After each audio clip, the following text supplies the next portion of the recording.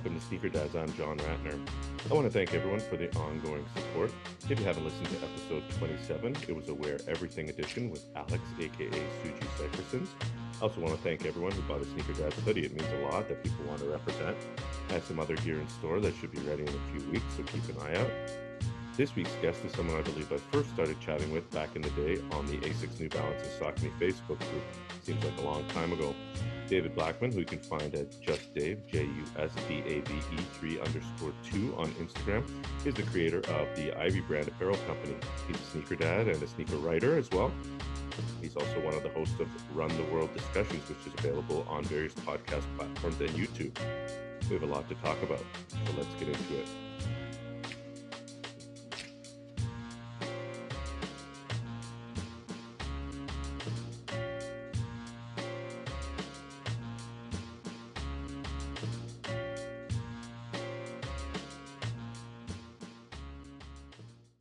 Dave, welcome. Hey, how's it going? Pretty good, pretty good. Thanks for finding some time. I think we're both on kid pickup duty today. Is that correct? Yeah. I do the afternoon pickups every day. So it's always nice to have a little break to, have a sneaker conversation in between that. Yeah, we did one the other week. I think it's coming up on one of your platforms. But yeah, definitely cool to get a little break from the day and from our driving duties and our other career duties. But I want to talk about all things you're up to now. But first, can we kind of take it back and hear about where and when you first got into sneakers and kind of what did it for you? Sure. Like I think um I think my intro to sneakers is very like cliche, just in terms of, when I was growing up, didn't have a lot of money, and so, I didn't get a lot of sneakers. I would get like, the one pair a year, and that was rough for me. I my sister was very fashion forward, but she was much older, and she, so she worked and had a lot of money, so she was able to buy things that, like, I could never really afford, and I'd get like really cool outfits from her, but I would never get shoes. And so, I'd get like the one pair a year, and I'd have like a really low limit, like, $60 or $70. So I'd always end up with, a pair of like Reebok classics or something like that. And you know, it was really rough a couple of years where, my mom couldn't afford to buy me a pair of shoes. So like I remember starting seventh grade and having to wear shoes with like holes in the front of them for the first couple of weeks of school. And that was really like traumatic for me. So like, as I grew up and as I, started to work and earn my own money, like the first thing that I really invested in was, buying myself shoes and making sure that I had like 2 to 3 pairs on deck, so that I was never in that predicament again. And so, I think it fell off while I was in college, but then once I graduated and came back into, money and was able to work and, buy a house and, got a really, really good job. So I was able to start, jumping back into the foray as it is. So, basically that just, it's always been there. It just sort of died down a little bit, during college and when I didn't have my own money to sort of pursue things. So, that was, that was the thing that sort of pushed me away from sneakers, and then also brought me back, was just the ability to be able to buy them on my own.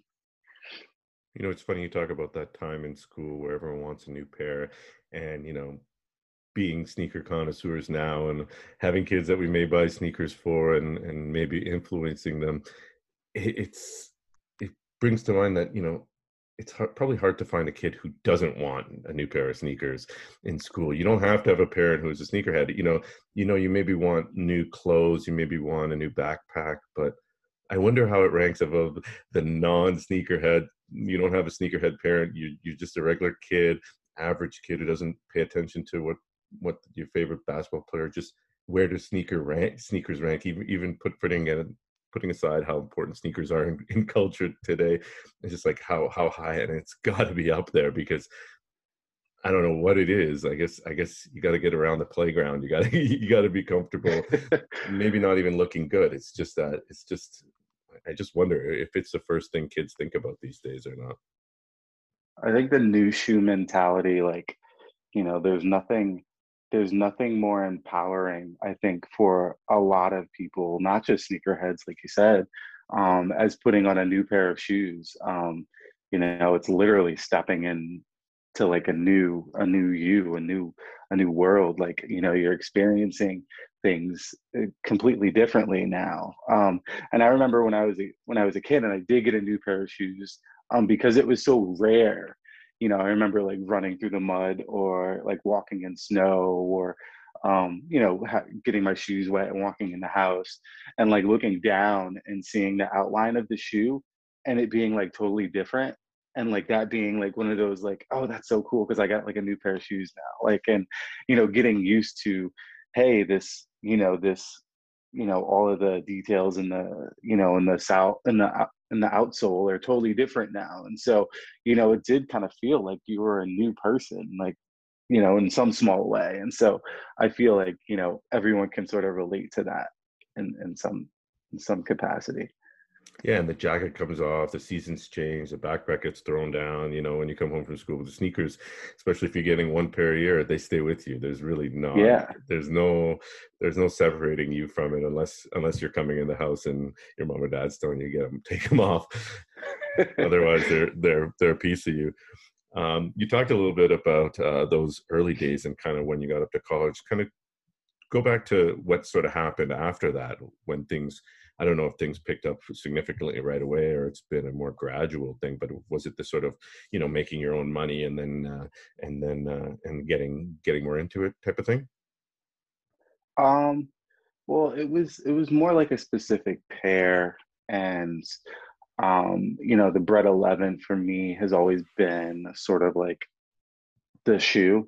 I think for all of us there's always like that shoe. And so for me, in high school, I remember when Jordan wore the 11s.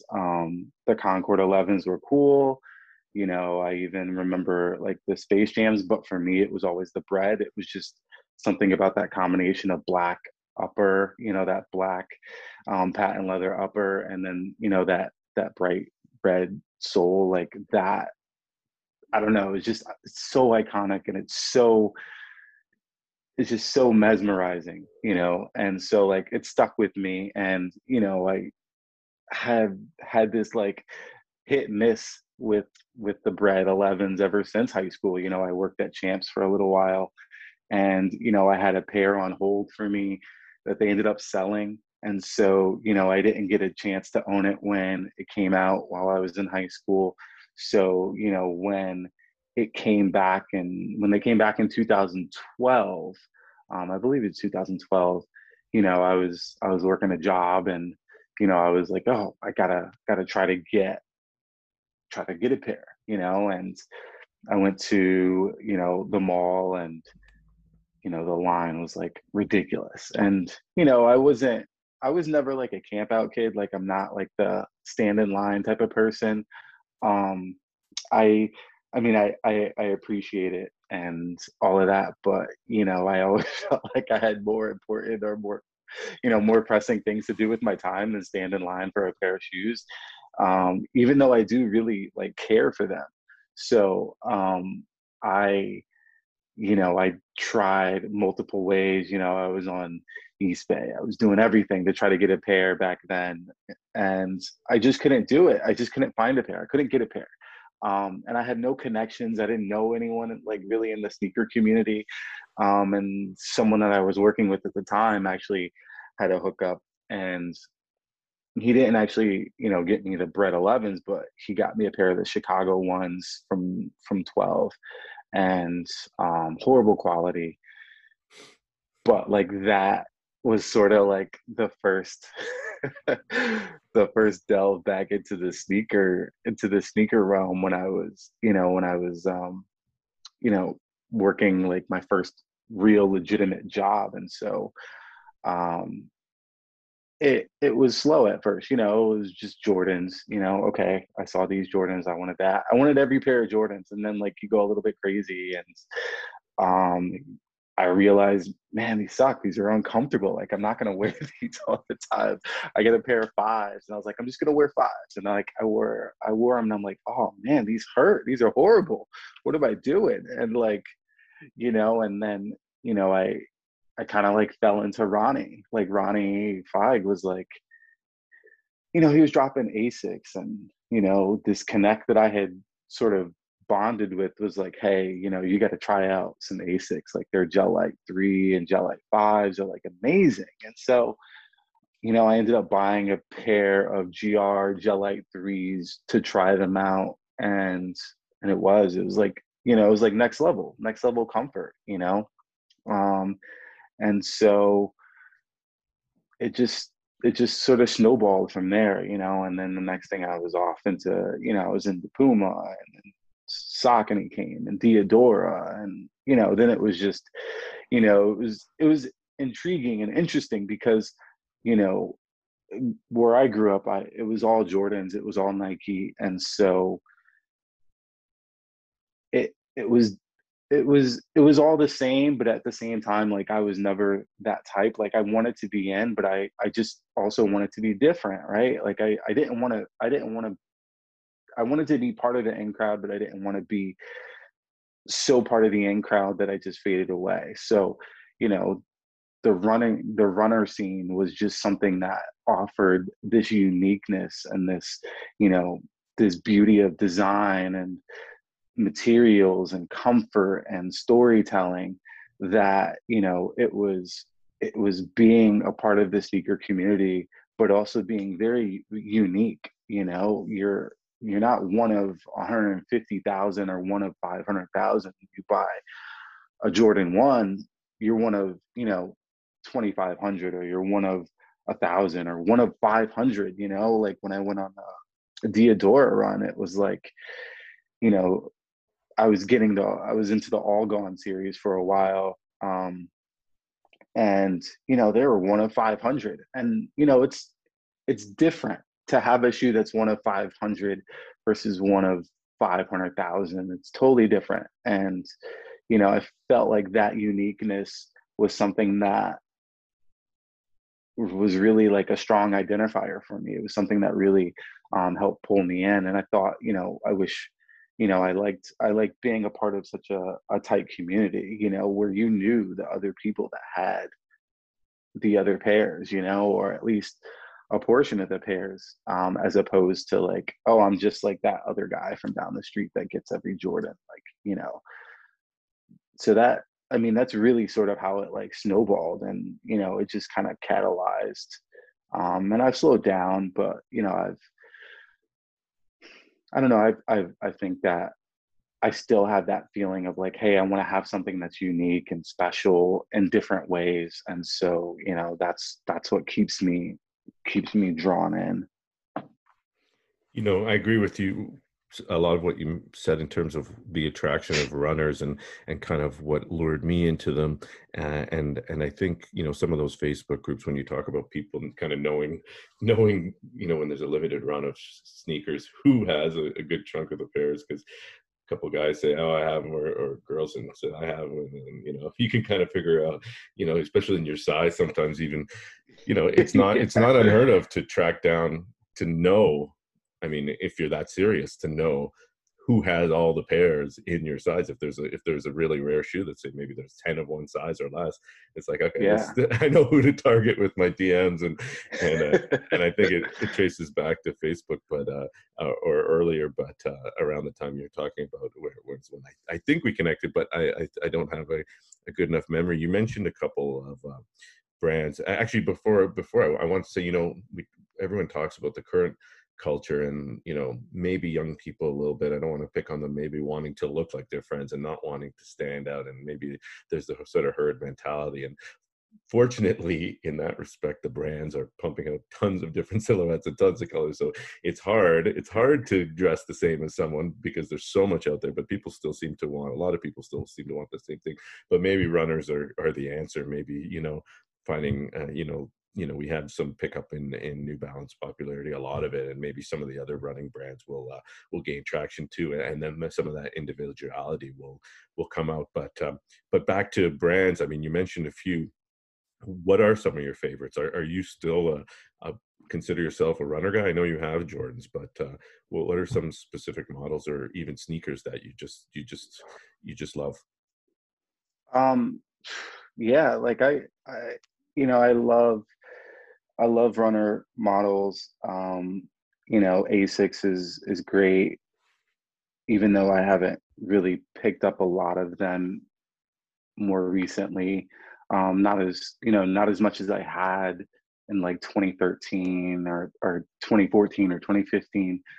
I would say, it's Asics, Saucony, New Balance. Those are really the three main brands for me.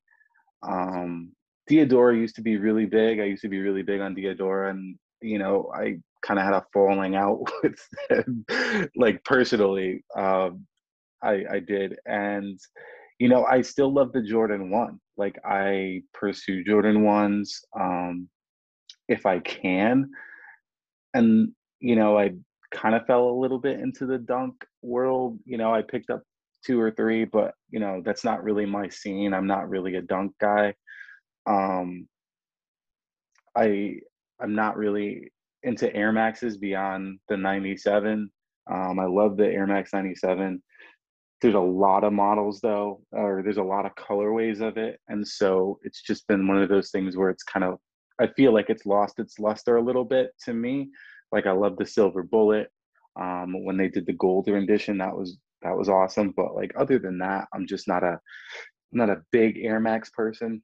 When I was in high school, and when I was working on my own before I went to college, like that was the go-to, was like Air Maxes. But now, again, it just it feels less special. But yeah, Saucony. I'm really a big fan of Saucony. Their silhouettes, the Jazz. I think they're doing some really interesting things this year. The Jazz 81 that they brought back, the Jazz Court, which is really like a great new model.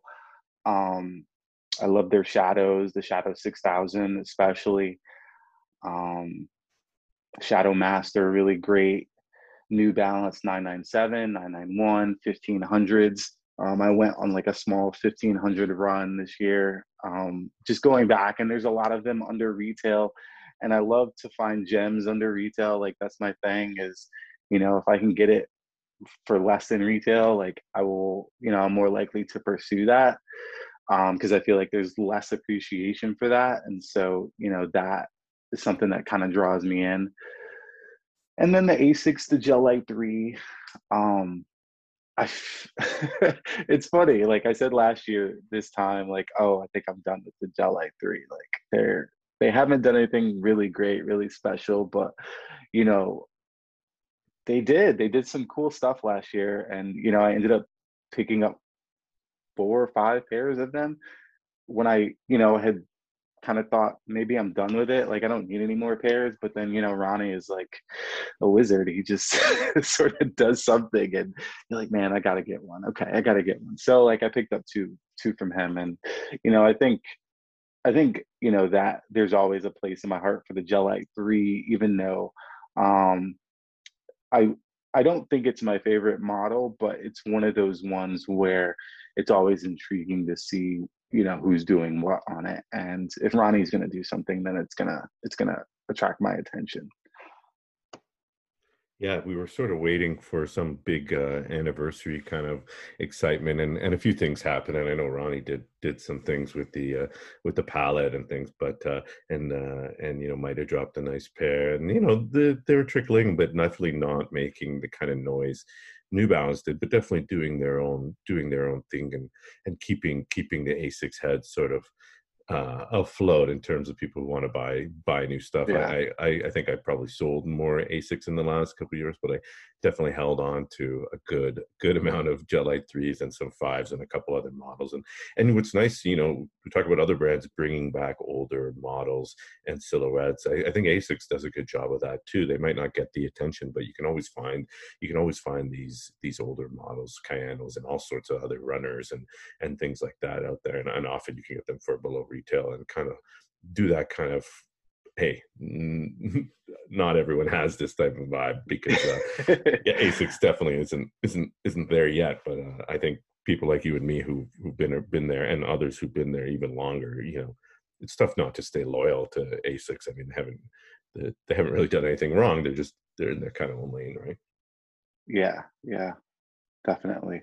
My wife loves the Asics, the Gel-Lyte 3s. I got her the kimonos, and she loves those. And she's trying to find the denim ones. She's trying to find a new pair. I'm trying to find her a new pair, and I got her running in the reigning champ Gel Nimbus 22. So she's got a couple pair of Asics, but I haven't found the next pair, which is my transition into the family. You have a daughter and a wife. What do they think of your love of sneakers? Um, I mean, it's love hate. Like, my wife understands it. She's not like anti sneaker. She likes. I think we both have an appreciation for fashion and um, you know, cool clothing and things like that. She's not necessarily into sneakers, but I have picked up a ton of cool stuff for her. Like she has, the Naked Asic Gel 5, loves those. Naked's Ultra Boost, the 1.0, that seafoam green. She has a pair of Gel 3 she wears consistently. They're like purple toe GRs. Um, she she has a few gems. She has like the Comme des Garçons Converse.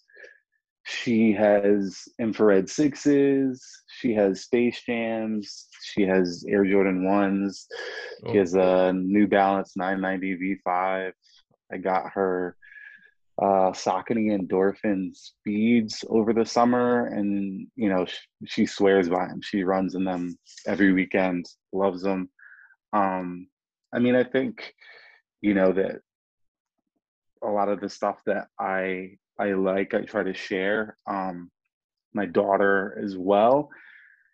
I don't buy as much for my daughter because I want her to like sneakers, but I want her to appreciate them organically. I don't want it to be like this thing where she's always given something and then, later on in life, she has this sort of like expectation that it's either there or she's the other way where it's um because she was so bombarded with sneakers as a kid that she has like I don't care about sneakers at all.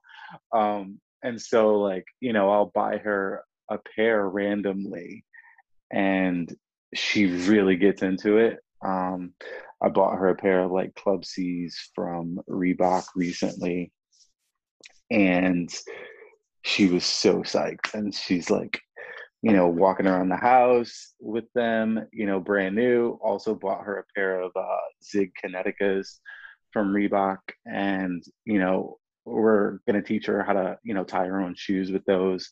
I think the difficulty with my daughter too is also that the school that she goes to, or just the age that she's at, they require that there's no like tie shoes. Like everything has to be like a strap or laceless. And so that's really difficult because not a lot of shoe companies make laceless shoes or strap shoes in her size.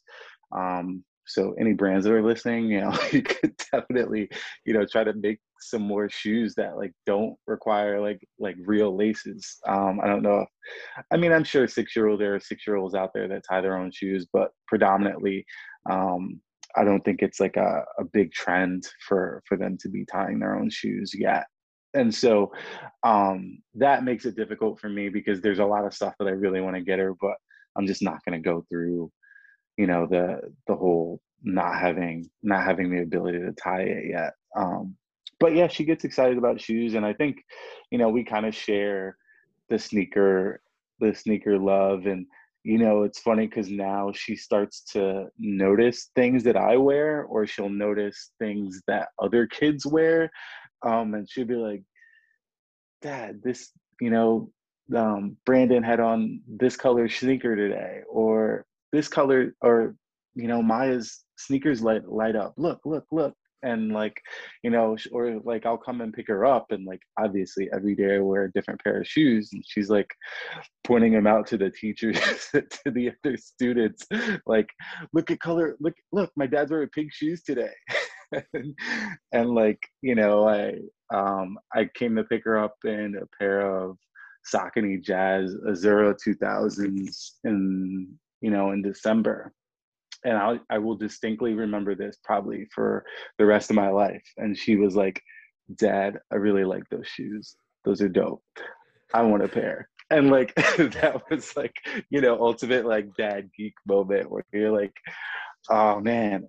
Unfortunately, they don't make a pair in her size, but like it was so cool to have her like really appreciate my pair. And like we got home and she's like telling my wife, like, "Oh, did you see daddy's shoes? I really like daddy's shoes. I want a pair like that." You mentioned them discovering things themselves and you're not pushing it, and I feel the same way. And it's cool when they just like something, on its own without being influenced. But I guess the influence we want to have is to make them just appreciate things, whether it's shoes, whether it's fashion, or just anything that someone gives them, right? And Hmm. be and treat it as if they understand that maybe not everyone has it. And I always tell my kids that. But one thing about my wife, the mistake, you could call it a mistake, or maybe she does it on purpose, is when she compliments me and says those are really nice, because then my trigger goes off in my head. It's like, now I'm looking for a size 7, size 7.5. That's what happened when she commented on my running shoes, and she was wearing an old pair of Flyknits that just were bottomed out for sure. And I looked at her foot, and I kind of assessed that she had a similar foot size, so I got them, and I was lucky. But when she says, "Oh, those are cool. What are those?" She did that one once to the Air Max one, the sixes for me, and that's not an easy shoe to find. And a friend of mine at Magnetism posted a size 7, and I jumped on it right away because she complimented me on it, and I said to her, like, I think she knows now that if she compliments me on something, whether she's complimenting me as me wearing it or something that she may like. Uh, she knows I'm going to start doing it. Last night, her sister talked to her about 270 Reacts, and I was like, "What do you think of this?" And she doesn't need it, but when I'm in a mode where I'm trying not to buy anything, the itch is there, right? So Yeah. it's Oh hard. yeah. I got a stack of kid shoes behind me. But I wanted to tell you that one thing. My son, he's in grade 4. Grade is he in? Grade 3. Sorry, he's 8 years old, and he can tie his shoes, but the time they want the same thing, even at that age. They don't want kids taking time.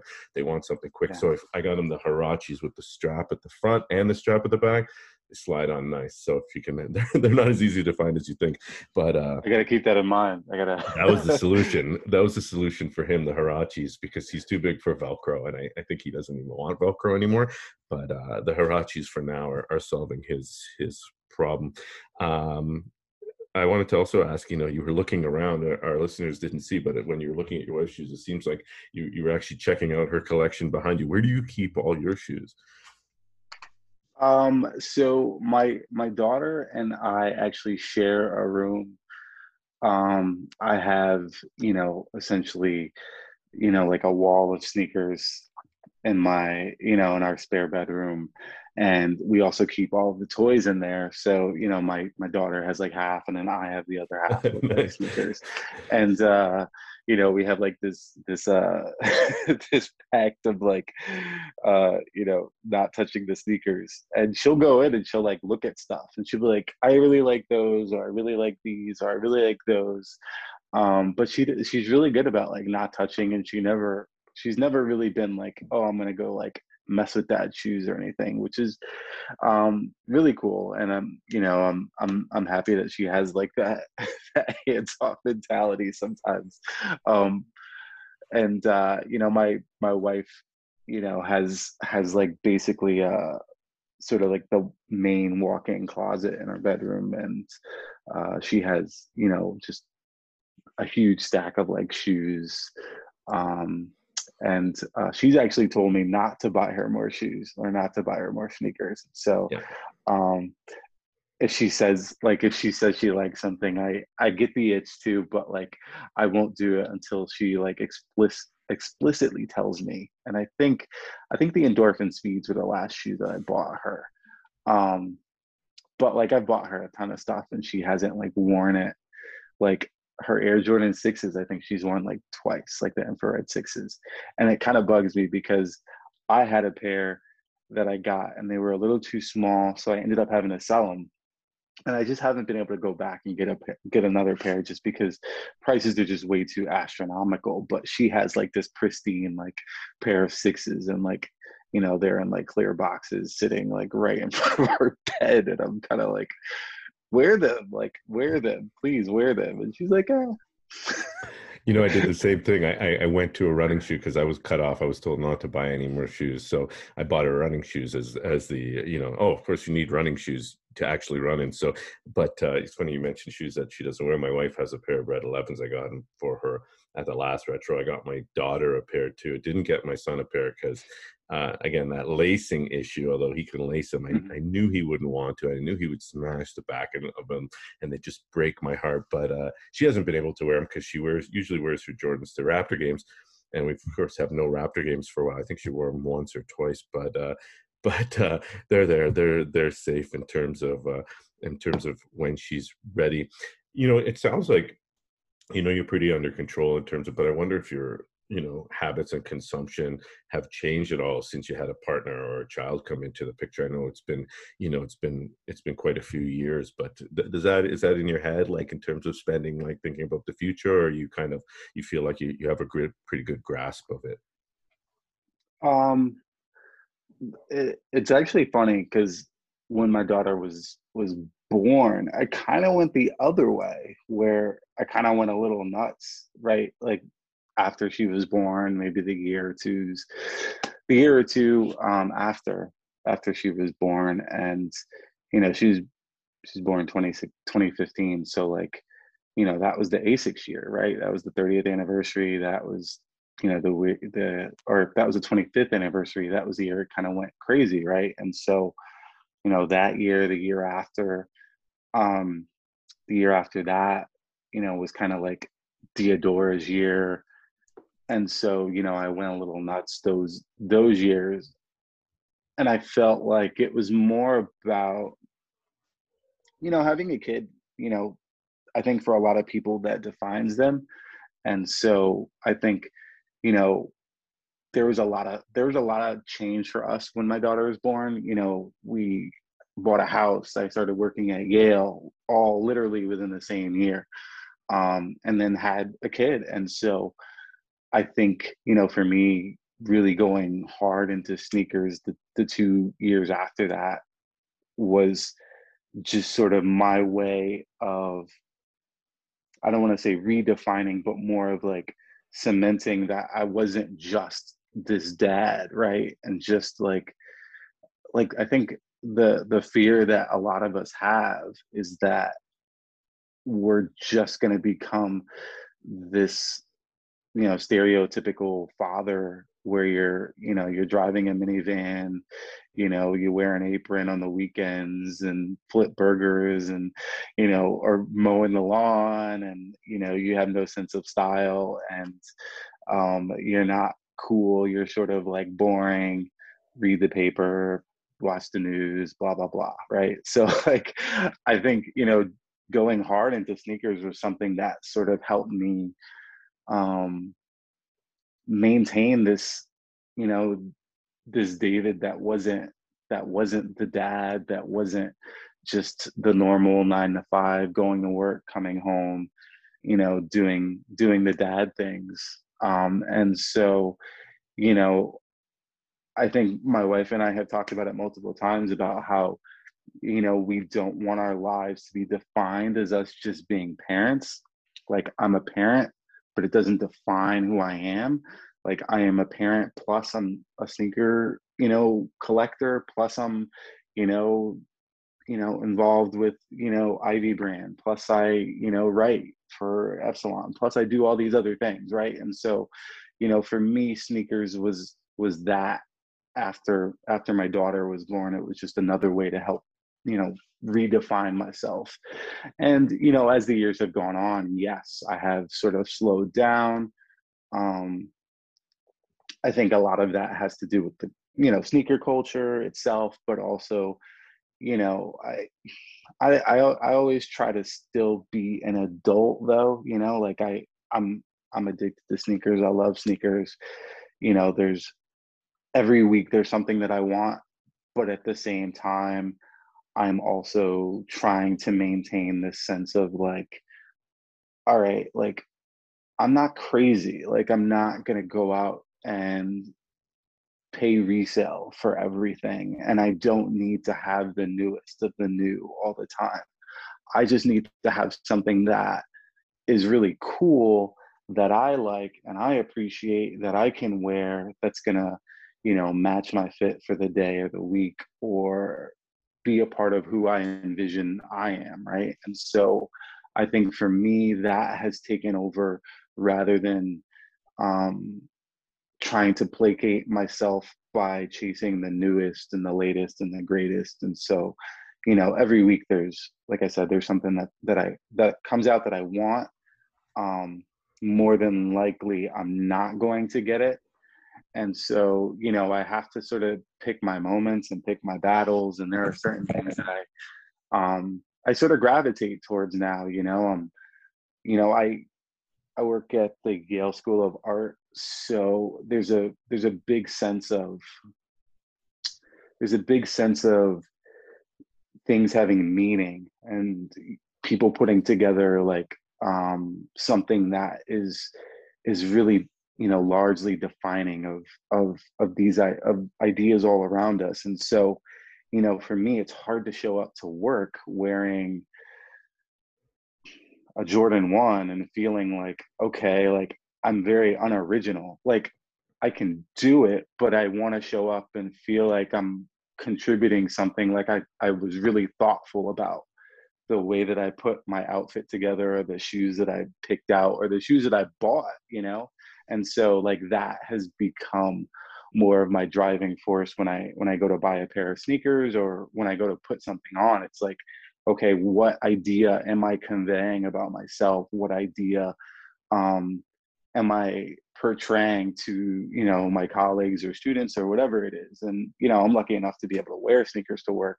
But I think that has become like, you know, sneakers for me have become a way of like self-expression. And I think, you know, our generation who grew up, into sneakers and with Jordan and things like that, like it has become like for us, it was, yeah, we wanted to define ourselves. But like as we grow, we're like, okay, I want to define myself, but I don't want to define myself as this thing that is like everyone else that bought a pair of sneakers this weekend. I want to be that one person that's different. I want to, like, for me, it's like, I want to show that I thought about this, that who the pair that I bought fits in with who I am, not that I'm trying to fit in with who everybody else is. And so that has been sort of like my driving force with purchasing sneakers. Sorry, it's like a long tangent, but that's really how I think about like, the pairs that I buy. And um sometimes it's collaboration, sometimes it's not, sometimes it's a GR, sometimes it's a regular pair of gray New Balances, and then sometimes like, like I'm gonna throw on like my Nigel Sylvester Air Jordan ones, and it's, you know, both of those things are innately who I am given the moment, but they all, define who I am in a different way that is outside of, I think, the traditional motivators of, sneaker purchasers, every week. Yeah, Or I at least think I like to think so. yeah, and I think, maybe a lot of people don't think about it that way, but if they did think about it a little deeper, they probably share some of that motivation, kind of internal type of thing. I always thought it was when my kids were born, I had more time, I spent it at home, but that sort of search for some individuality or desire to be part of something, or just the love of it. And once you're sort of past that sort of, I need all these sneakers, and then fortunately, and I know you've been doing this, so I want to talk about it, but recently, more for me, finding a creative outlet to do something with sneakers. So let's talk about the Ivy brand. I know it's not a sneaker brand, but it sounds like it's totally tied into everything you just talked about, right? Yeah. I I think like I'm a weird person because I can't just go to work and come home and like live the like regular life. Um, my mind is just full of ideas and I always have to be doing something else. I think, for me, Ivy was about um, after I had my daughter, maybe a couple years after that, like things started getting crazy. Just, politically, socially, like there was just a lot of stuff going on. And, I think when you're not a parent, you don't have to think to the future. You don't have to think about what kind of world we're living in, and what kind of world is um, you know, being created or going to be left for your children. And, once you do have a child, those are things that you think about, right? And so for me, I've always been like very active in like all kinds of stuff, like I was student council president. I was, um, president of, this club, that club in college and high school. And like, it's always been like 10 different things that I got going on. Like I can never do one thing. And so, once my daughter was born, I kind of slowed down, other than buying shoes. But beyond that, I was kind of like freaked out because I was waking up or like not sleeping at night thinking like, okay, like, I have a daughter who's like, you know, half black and then, a quarter Spanish and a quarter white. And like, what dynamic is she going to experience growing up? Like, what dynamic is she going to see in the world? Is she going to feel empowered? Is she going to feel like, depressed? I don't know. Like it's also very different for me as a dad to have a daughter, right? So like I don't know what women go through. And so Ivy was my way of sort of contributing to the world. Like I thought like, okay, you know, I'm buying Kith or I'm buying, you know, extra butter or whoever, and like what's behind that? Like, yeah, it's a cool story. That's great. Like I like, the apparel or I like the stuff that I'm seeing, but at the same time, like I want the brands that I buy to, I don't know, express some sort of interest or express some sort of stand behind the things that I think, can make the world a better place. And so for me, that was Ivy. It wasn't really about the apparel. It was more about like feeling sort of helpless as a father and wanting to contribute to the world and make sure that like I was putting something out that, was fostering positive messages um and in a side way, just taking some of that money and putting it towards, different charities and causes, like very concerned about climate change, and what kind of things or what kind of world my daughter will grow up in. And like I remember, thinking like how devastating it would be that like my daughter might not know what like certain animals are because they're not going to exist. Like, and that was like a nightmare that I had one night. And so like, I was like, oh, I gotta like, I don't know, donate to the World Wildlife Fund. Like, so like things like that were just, it was just like my cathartic way of sort of, creating something that just, it reached out and tried to like mold the world in a certain way, or at least create some sort of feeling or sense that I was not just floating through life, that I was helping to sort of create a better world. um for my daughter, and just, in general. Like I didn't want to sit home and feel like, oh, things are getting out of hand and I'm just sitting here, going to work 9 to 5 and buying sneakers. So I had to I thought about, making t-shirts, and I ended up doing that. And it was cool. And um I don't know, I think it was, for me, it was more about like doing something and not feeling like helpless, rather than it was about like trying to compete with anyone or do anything like that, and I thought, maybe other people will feel the same way. Yeah, certainly the apparel world these days is pretty competitive, but I admire what you're doing. I also wanted to talk about the writing because you obviously do a lot of that specifically for Epsilon. So how did that come about? I just I think I started messaging with Oliver Berg, who is, sort of created Epsilon. And they were looking for stories and for writers, and wanted to do more content for their website. And I have a bachelor's in creative writing. I've always like written on the side, so it seemed like something that I wanted to do. Like, I figured, why not? So I just started writing like little opinion pieces for him, and we would throw them up on the website. And I thought it was just, again, like, I hate sitting around and feeling like I'm not contributing.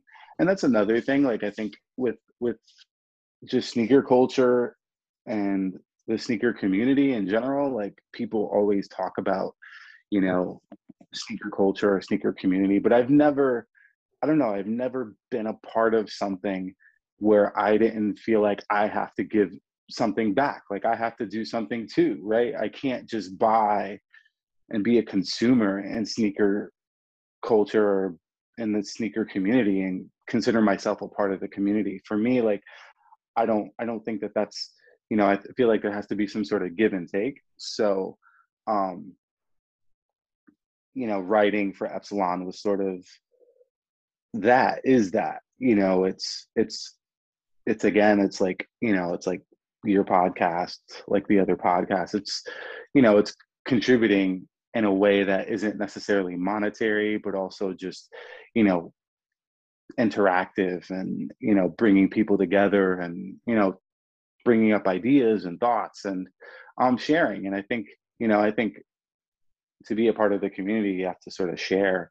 You have to share something, and that was where my writing sort of came in.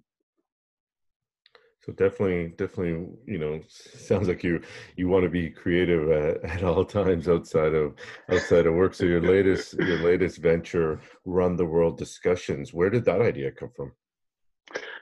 Um, it's kind of funny because like 2 years ago, um, a friend of mine, and I won't like put him on blast, but like we're a part of like multiple chats together, and like just sneaker chats together on WhatsApp.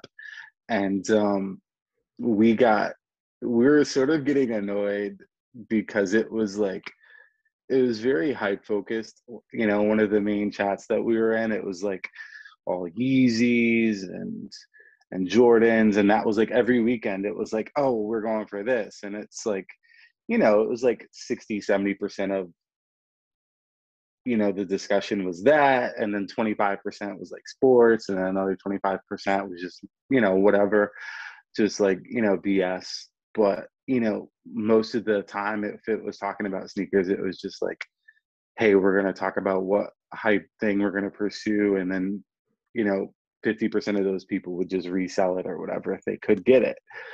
And so that became very like boring and monotonous for us, because we all kind of came together based on like basics and just running and things like that. And um, he was like, I wish there was a different chat. And so I was like, well, I talk to like everyone. Like, I'm not shy on Instagram, as anyone probably knows. Like, I will DM you, I will like send a message. I don't care. Like, no one's too big, no one's too like, you know, off limits for me not to like message them about something. So I talked to a lot of people, and what ended up happening was I just ended up creating a separate sneaker chat and calling it Run the World. And I pulled in, a bunch of people from like literally all over the world. We have someone on every continent except Australia. So if you are from Australia and you want to be part of the chat, let me know.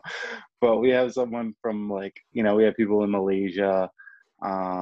We have a couple of people from the Netherlands, like Max Lowe, Oliver from, Epsilon. We have uh, Joshua Nichols, who's 100 Bandits. He's from, Vancouver, and, people from, all across the country in the US, like Ryan Swanger. We have Richie, New Balance 365, who's, he's like one of the biggest New Balance collectors in the world. And like we have this really cool group of people that like talks about sneakers. And I think we're all mostly into runners, and so we've had some really like, I don't want to say heated, but really passionate like discussions, and like Rico Machado Torres is on, and like, we go back and forth on like tons of different topics. Like, like I think the first thing we recorded was the Dior one, but before we had that discussion live, we talked about it like in the chat, I mean, for like days.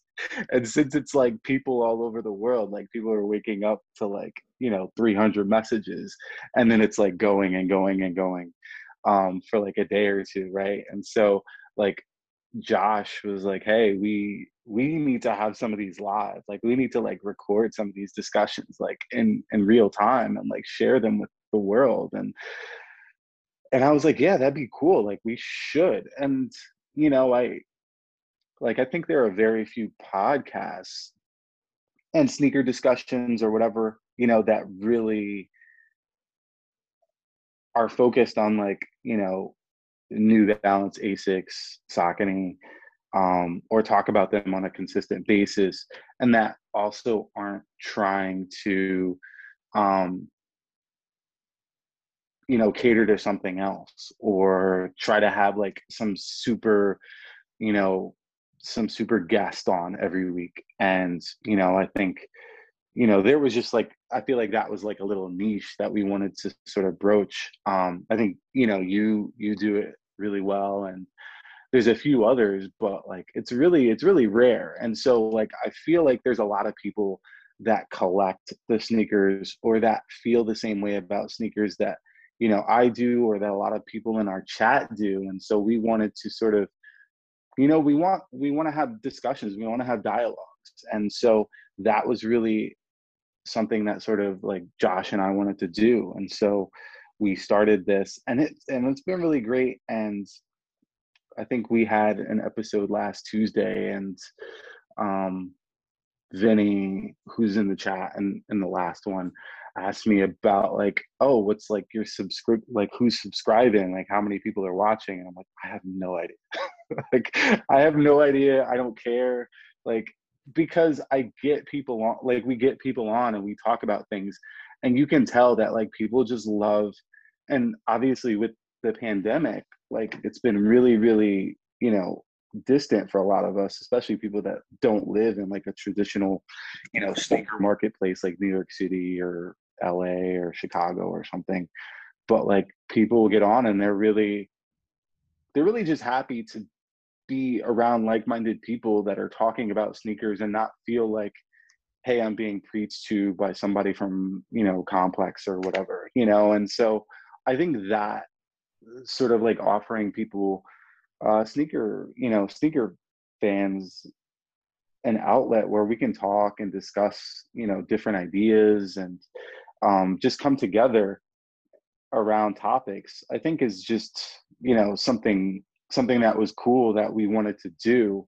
And it wasn't really about like subscription. It's not really about like bringing on like, 50,000 followers or whatever. It's more just about like the community having a place where people can talk and not feel like oh, I want to, I'm really into sneakers, but I don't have anyone to talk to. Like we want to talk to everyone. And like, anyone is welcome to come on. Like if have a thought or an idea, or you're into certain brands, I definitely, we'd love to have you in the chat. And we also would love to, have you in the podcast. Like, I just feel like, there's a lot of like haves and have nots in the sneaker world. And I don't think that that's necessarily cool. I feel like everyone should have a voice. Everyone should feel like, oh yeah, I have 30 sneakers, like, and they're all like Asics, but I'm really into them. Like, you should feel like part of the community, and there should be a place where people like sort of like accept you and let you talk and share your thoughts and experiences, and maybe give you insights or ideas or whatever, and so that was what Run the World is about. It's just about like letting everyone in, um, and sort of having like real life discussions with real life sneaker people. And that's why we had you on, John. It was a great time, and I hope to do it again. And what you talked about in terms of you know the structure or maybe lack thereof, and I try to do that a little bit. There's a lot of good podcasts, a lot of great podcasts who have a format and a structure, and they do the same thing every week, and that's great, and people like it, as they should. But what I like about what you're doing is that on Run the World is that if someone wants to go off and everyone loves what they're saying, and they just mesmerize, that person's going to go off and they're going to talk for 10 minutes and no one's going to interrupt them. But at the same time, if someone has something to say to interrupt, they're going to wait, whoa, hold up, you are way off, like Yeah. there's no one shy about it, and everyone's respectful, and it's kind of that open format, that discussion where it can be, I mean, it's hard with multiple people talking, and obviously we need moderators like you and things like that to drive to steer the ship. But it's really nice and refreshing that it's different, and it's sort of open, and whatever way the conversation goes, just like real life, right? Yeah.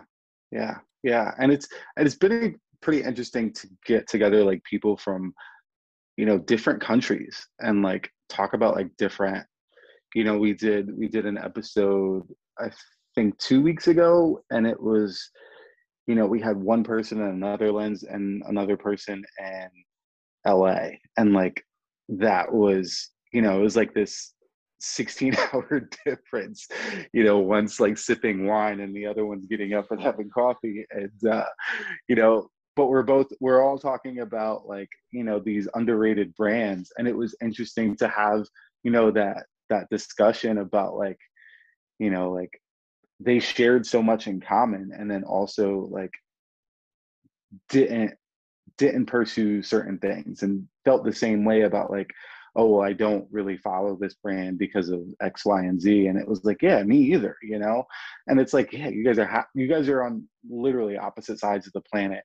And so I thought that, I think that sort of dynamic of like bringing people together is like so cool. And it's so funny because a lot of people that we have on are like, they're, I don't want to say they're like celebrities in their own right, but they sort of are, like some of them are like, oh, they're famous for, they have 3,000 followers, but they're famous for having, all of one collection of, this. And so like we'll get on and people are like, oh, I just want to tell you that your 991 collection is amazing. And I just had to tell you that. Like, and it's so cool to have that level of appreciation for people that aren't, that don't have $1 million, that aren't buying or getting shipped, every new release every week. That these are people that work 9 to 5 jobs, have kids, have to make time like everybody else, have to curate connections, have to figure out ways to get shoes, in all the same ways. And it's cool because we've started to like create these connections where people are now able to share like, oh well, I have this, I have that, or I've been looking for this, I've been looking for that. And they are able to help each other without having to go through like the traditional resale market, and just feeling like outside of the mainstream of sneaker culture. And so that I think that is something that's been missing from the community in many different ways for a while. just that sort of like organic, like people that really care about sneakers, but people also that care about the other people in the culture and that want to, you know, not just be like a vulture off of them and like, hey, oh, I know you want this sneaker, so I'm gonna buy it and then sell it to you for $50 more or $100 more. It's like, oh, I have this sneaker. I know I'm not gonna wear it. I wasn't really a big fan, or it's been sitting in my closet for a year. You can have it for retail, or you can have it for, under retail. And so like I think those type of connections really mean the world to people, just like sort of paying it forward and um having a relationship that isn't based off of monetary one-upmanship is like great. Yeah, and I think obviously, that's been happening locally for a long time, but social media, whether it's Facebook or Instagram or its predecessors, Nike Talk or whatever, people helping each other and making those connections. But I think that's one of the obviously, and people have talked about this at length, the great things about the pandemic, if you want to find the silver lining, is that, in terms of creative content that people have been able to do, there's been, people from all around the world, like you said, someone having coffee and wine, might not have been happening, whether it's on Zoom or wherever, were it not for the pandemic. I know, like many people, you have an idea in your head and you don't act on it. I had thoughts of a podcast a couple of years ago and never moved on it pre-pandemic. And the vision I had was sitting in a studio in downtown Toronto, and, if it would be mostly local people, if someone would come into town, if Dave would come into town for a basketball game or a work event, I would have him in the studio, but it would never be, have someone from the Netherlands or have someone from Connecticut in the middle of the afternoon and have a conversation before we go pick up our kids from school. That was never the plan, but it really works. And after the pandemic, I'm sure some things will change, but I'm sure some things will remain because they work, right? Yeah, yeah. And I never, it's funny because the same thing for me. I was like, oh, this will probably be something that we do on like, a weekend, like Saturday at like 8 o'clock. Everybody's like relaxed and has some free time. And when they would normally go out because of the pandemic, they'll be sitting down and talking. And it turns out like most of the times that we've met have been like during the week, like during the day, and like people will take like their lunch break. Or take like a siesta and have and have like a sneaker conversation. And I'm like, that's kind of cool. If I could, like, I'm in Connecticut. I don't know too many sneakerheads in Connecticut, let alone people that like are into the type of or the brands that I'm into. And so like, having the ability to take a lunch break and like talk about sneakers with people that like the same things, that's crazy. It seems insane, but it's also like I would love to do that every day or, multiple times a week if I could. And now I kind of can. And, so why not? Right. Yeah, schedules are sort of out the bag. It's funny you mentioned that. I'm sure you have other things going on other than picking up your daughter today. But I have an event tonight, like a panel, like a sneaker related panel, and I have it blocked off. My wife's gonna put the kids to bed and so on, but she doesn't know I'm doing this, and she's totally supportive. But if she knew that I was doing an hour and a half here and 2 hours later, and then it's like, what are you doing? You're spending 4 hours on sneakers. There's editing and all that. It's just like too much time. What about real work? What about other things? And it's kind of like, it's good to have these afternoons at home being a stay-at-home dad and work from home. So, we'll see what happens in the future, but it works out now. Dave, thank you very much for coming on Sneaker Dads. I really admire your work. I appreciate you including me around the world, and I look forward to sharing more with you and consuming all your great content. Yeah, no problem. Thanks for taking the time in the afternoon today to talk with me. I'm sure even if your wife did know, she would kind of appreciate that we had such a meaningful discussion. I So have a thanks feeling. again. I have a feeling she'd like you, Dave. You can find David Blackman at JusDave32, JUSDAVE3_2 on Instagram. Make sure you find Run the World discussions on various podcast platforms. They're on Instagram and also on YouTube. You can find me, John Ratner, on Twitter. Sneaker Dads is on Twitter, Instagram, and YouTube. We'll be back with another episode next week. Thanks for listening. Later.